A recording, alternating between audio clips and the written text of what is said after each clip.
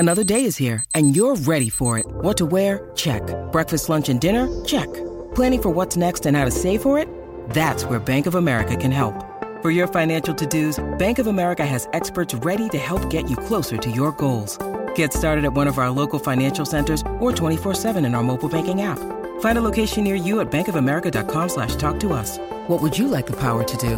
Mobile banking requires downloading the app and is only available for select devices. Message and data rates may apply. Bank of America N.A., member FDIC. When you need mealtime inspiration, it's worth shopping Kroger, where you'll find over 30,000 mouth-watering choices that excite your inner foodie. And no matter what tasty choice you make, you'll enjoy our everyday low prices, plus extra ways to save, like digital coupons worth over $600 each week. You can also save up to $1 off per gallon at the pump with fuel points. More savings and more inspiring flavors make shopping Kroger worth it every time. Kroger, fresh for everyone. Fuel restrictions apply. Hey there, this is Mike Tramp here. You know him from White Lion, but I've also done 11 solo albums. You're listening to Cobra and Fire, and rock and roll is not dead.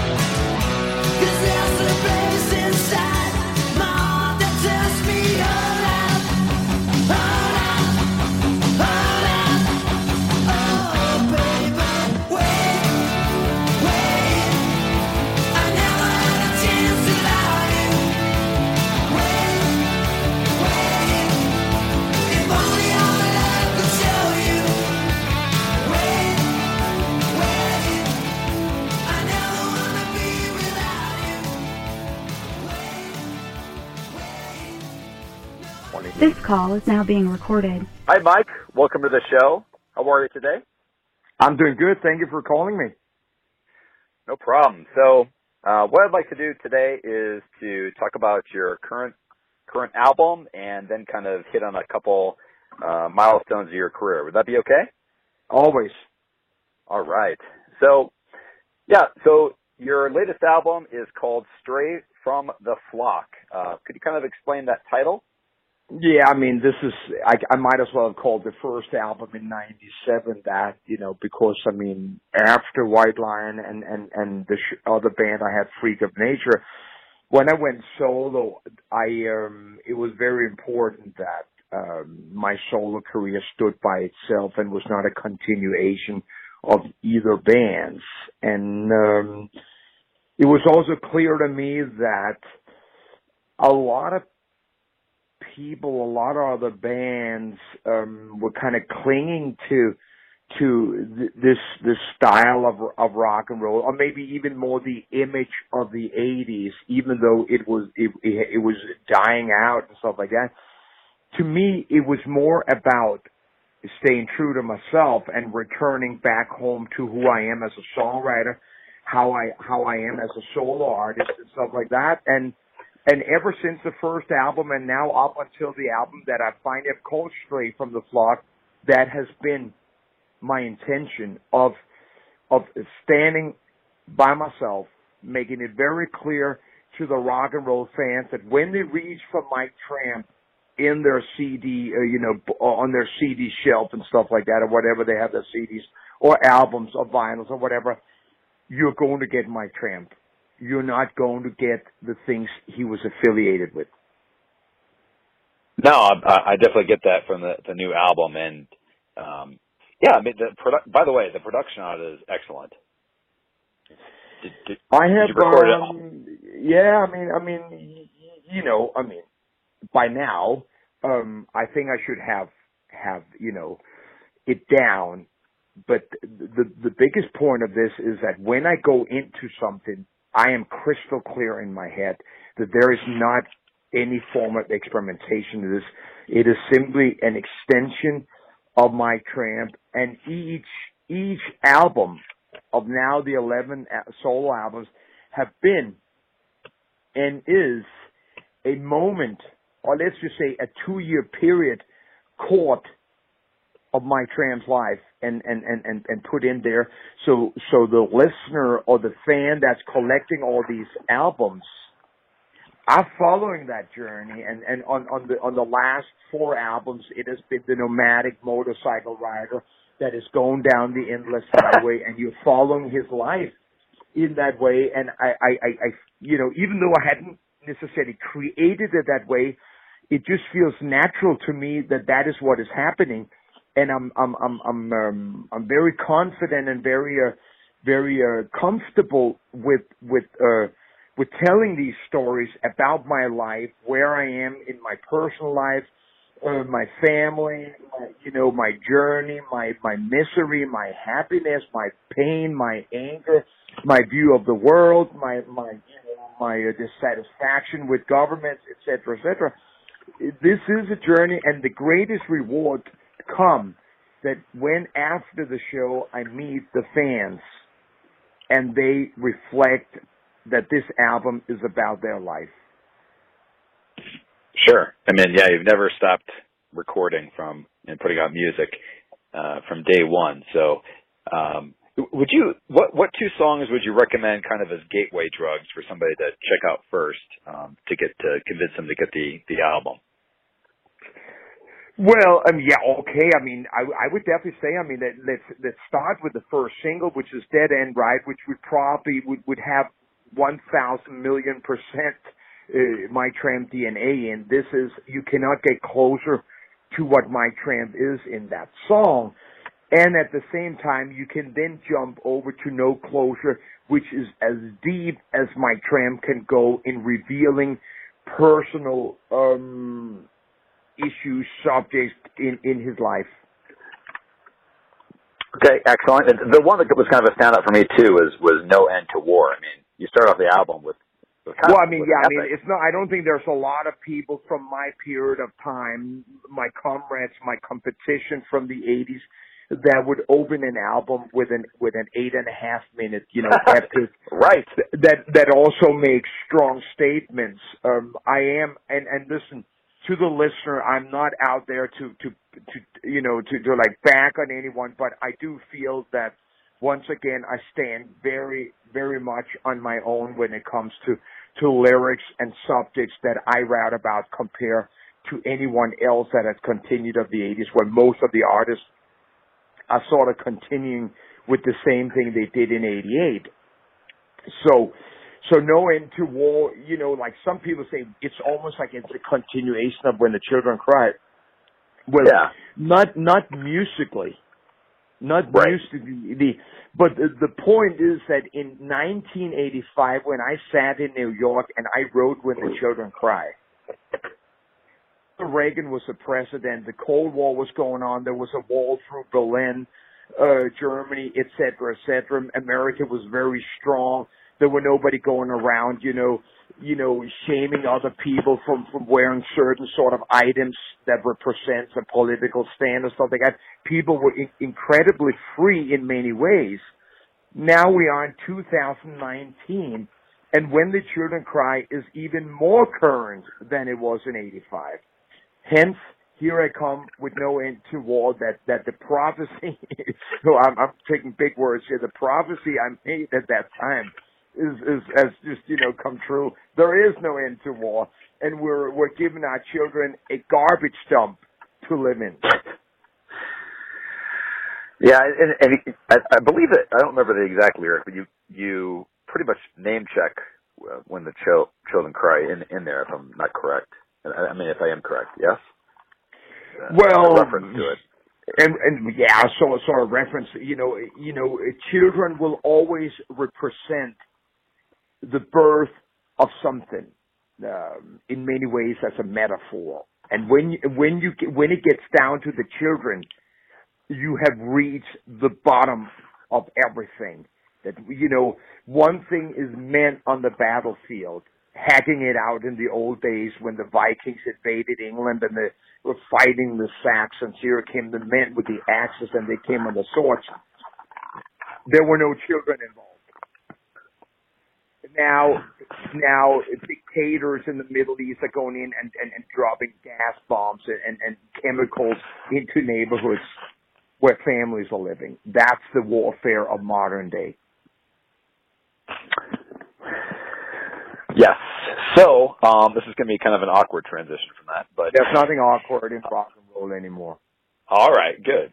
What's kind of an expectation of what is successful now as far as streams or downloads or things like that? What are you looking for exactly? Well, people always talking about statistics in everything. I mean, everything is just a statistic. Everything is about how many trophies you got on your shelves, how many platinum records. The true success is seeing your final product and up being 100% what you set out for it to be. The second success is the praise from the fans. The third, or maybe the fourth, is when the press likes it. But the music I do for myself, it is a self-expression of my feelings. It's my diary. It's you know, I throw it out in the opening, and you know, when a lot of fans, I don't even want to call them fans anymore. I think it's almost derogatory. I think they're friends of music. You know, when they find themselves and their life in my songs, it just makes it even more real because I sing about real things. Very cool. Okay, so now we're going to jump back in time a little bit because you know, you have a very interesting, varied career, and you know, how do you make that leap from having pretty much the balls to go from, you know, Denmark to the U.S. to pursue a musical career? How do you make that leap? Well, I mean, I think it's probably, you know, the no fear in that way. I mean, you know, you sometimes you just follow what maybe, you know, seems to be like a natural thing to do. I mean, you know, I hadn't planned ever on entering into the music world. I had an acoustic guitar in my house. My mom had given me and my two brothers. We sat around and strummed around on some Dylan songs and some folk music, late 60s, early 70s. When suddenly I got, you know, an offer or a door to go, you know, and do an audition for a band that were 10 years older than me. I'm 15 and a half years old. I'm still in school. And I asked my mom if it's okay that I drop out of school and join a band. I mean, that's a movie right there. I think my mom looked at our situation. You know, we come from very little and said, well, you know, it's one less plate on the table. And she crossed her fingers and you know, 42 years later on, here I am, and, you know, I don't owe anybody anything. I've never taken a bank loan, et cetera, you know. It's one of those things, you know, I come to the realization of choosing a simple, doable lifestyle, but at the same time, I make no compromise on my music. I will not compromise even an inch. But what age were you when you moved to the U.S. to pursue music? Yeah, I'd already moved from Denmark to Spain when I was 18, and I lived in Spain in 3 years. And in '82, when I came to America, I was 21 years old. Okay. And I never returned back home. Yeah. You know, and I was there for the next 22 years until one day I had a conversation with my wife at that time and our 6-year-old son, and we decided to do an even bigger jump. So we jumped from Lake Tahoe or Nevada to Tasmania, Australia. For those who have the time to look at a map, that is the last final island on Earth before you hit the South Pole. right then.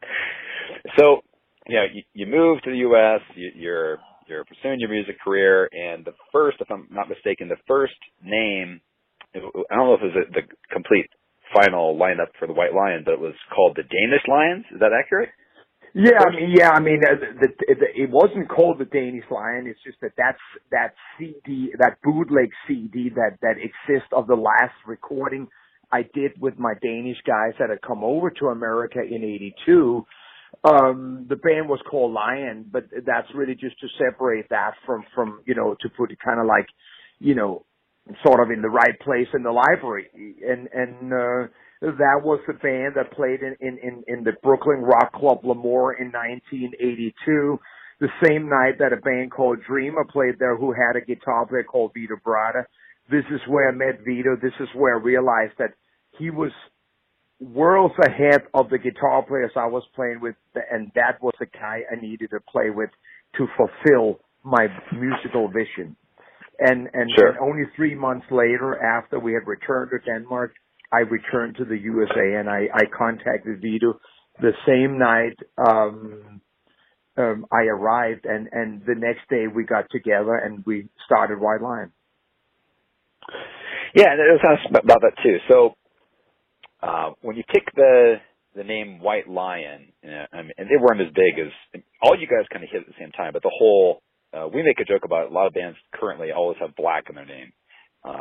Black Label Society, Black Stone Cherry, etc. It seems like every other band has that. Now, when you came up with the name, kind of White Lion, White Snake, and Great White kind of hit to the next level all at the same time. Was that, I guess my question is, was there any concern?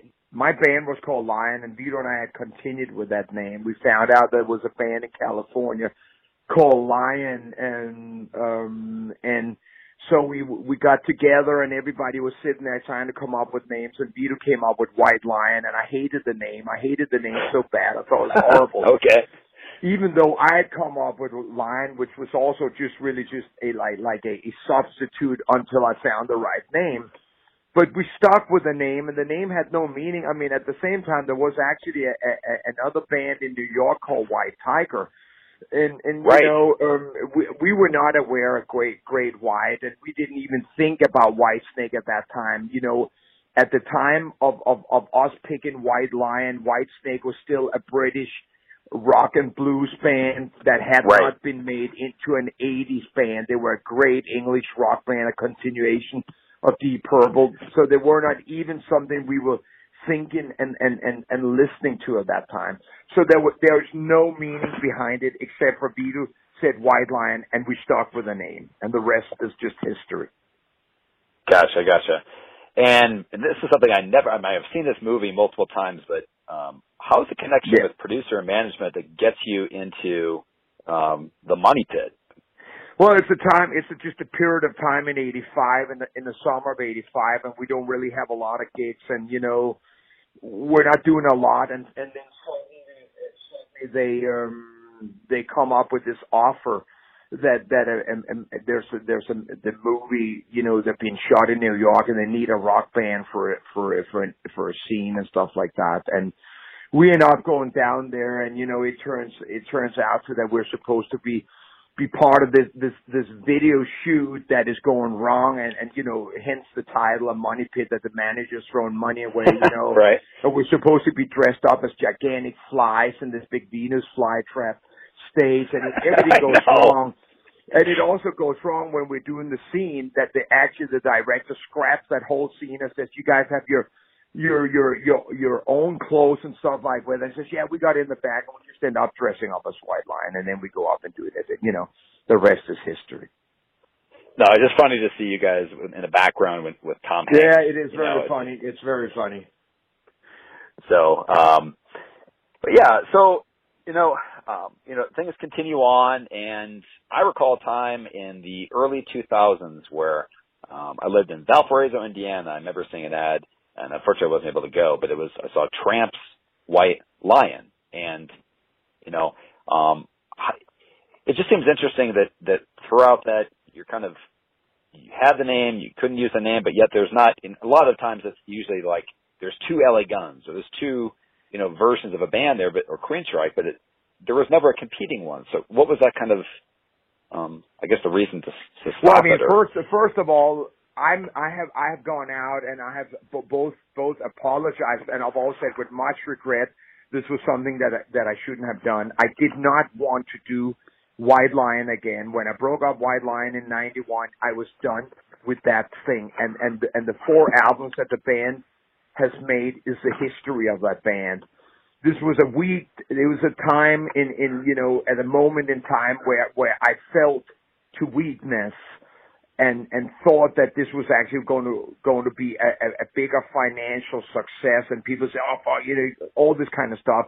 And I went out there, and very, very quickly I realized that it was something that I didn't want to do, because I started changing the sound of the band. I actually started making White Lion sounding more like UFO or something, like with a big keyboard, Hammond B3 or stuff like that.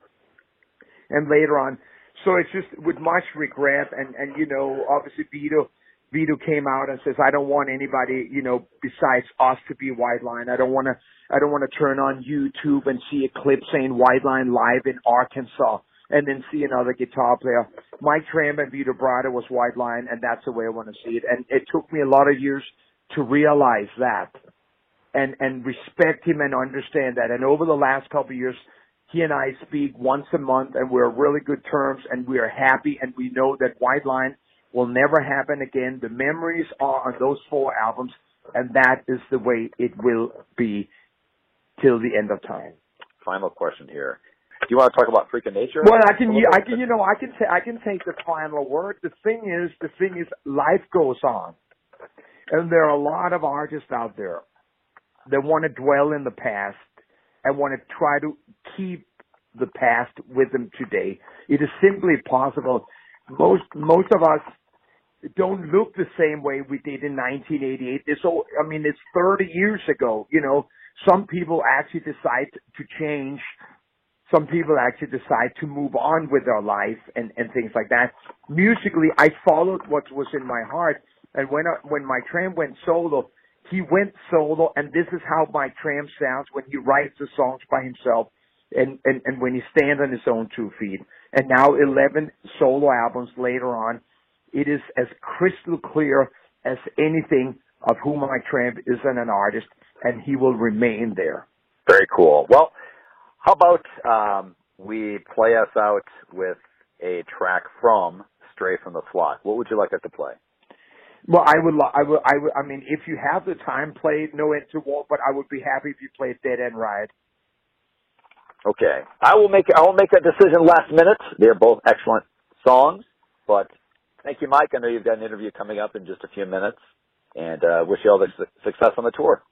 I appreciate all the support I get from you guys, and I appreciate all the support and praise I get from the rock and roll fans in the big country of America. Thank you so very much. Before you jump off, can you do a quick ID? If you wouldn't sure. mind? Okay. Just basically, this is Mike Tramp. You're listening to Cobras and Fire. Rock is Not Dead. That's our tagline. Cobalt and Fire. No. That's pretty funny. But Cobras, like the snakes, Cobras and Fire. Cobra and Fire. Yeah, Cobra and Fire. Rock is Not Dead. That's all I need, please. Hey there, this is Mike Tramp here. You know him from White Lion, but I've also done 11 solo albums. You're listening to Cobra and Fire, and rock and roll is not dead. That is perfect. Thank you very much for your time, Mike. You got it, brother. And, all right. Thank you, bye brother. Now.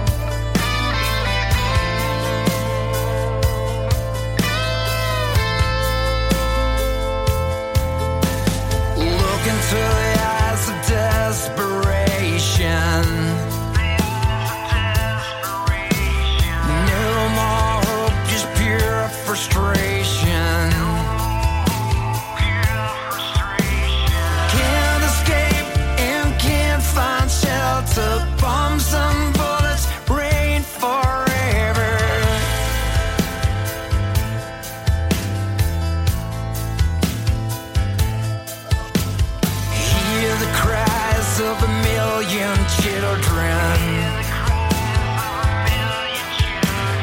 Keep destroying what they're building. Ain't got bread and ain't got water, caught right in the midst of slaughter.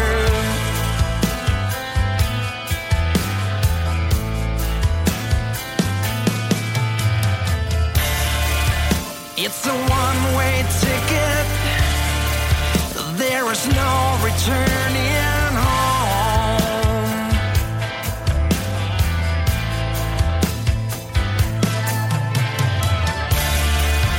There is no solution. You are really on your own.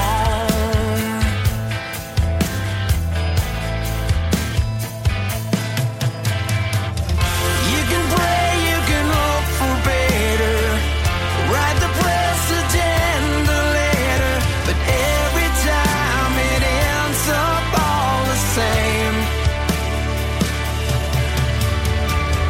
Call the politician liar, even set yourself on fire. That listen why they throw you out the door.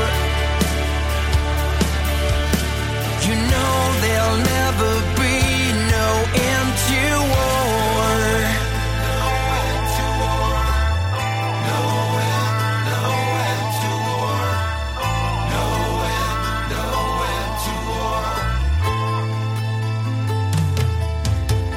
Steal our money, buy the weapons. Magic tricks that keeps you guessing. Spread the fear, we'll need protection. Follow blind in the wrong direction.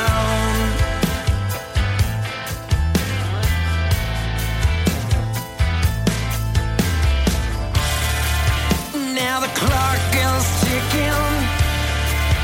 There's a knocking on your door.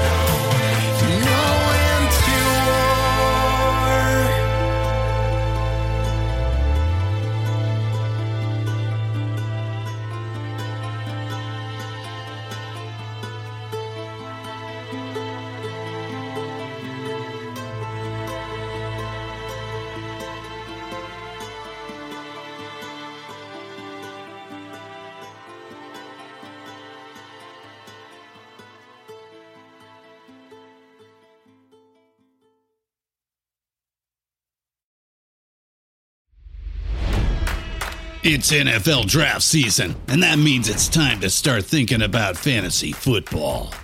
FantasyPoints.com features industry-leading experts and prognosticators using proprietary hand-charted data to help you score more fantasy points. FantasyPoints.com is the place to go for whatever kind of fantasy football you play. Whether you play fantasy football, daily fantasy sports, or do a little bit of everything, Fantasy Points has the meticulously researched content to guide you to victory. And why wait for the fall? Fantasy Points also covers the new spring football league, the UFL. Join the guru, John Hansen, Scott Barrett, Joe Dolan, and other massive names in the fantasy football universe with an exclusive offer. Use code Pantheon for 15% off any Fantasy Points package, including the all-in package, with access to every article, tool, and data nugget that Fantasy Points has to offer. That's FantasyPoints.com and code Pantheon for 15% off at Fantasy Points. FantasyPoints.com, code Pantheon. Score more fantasy points.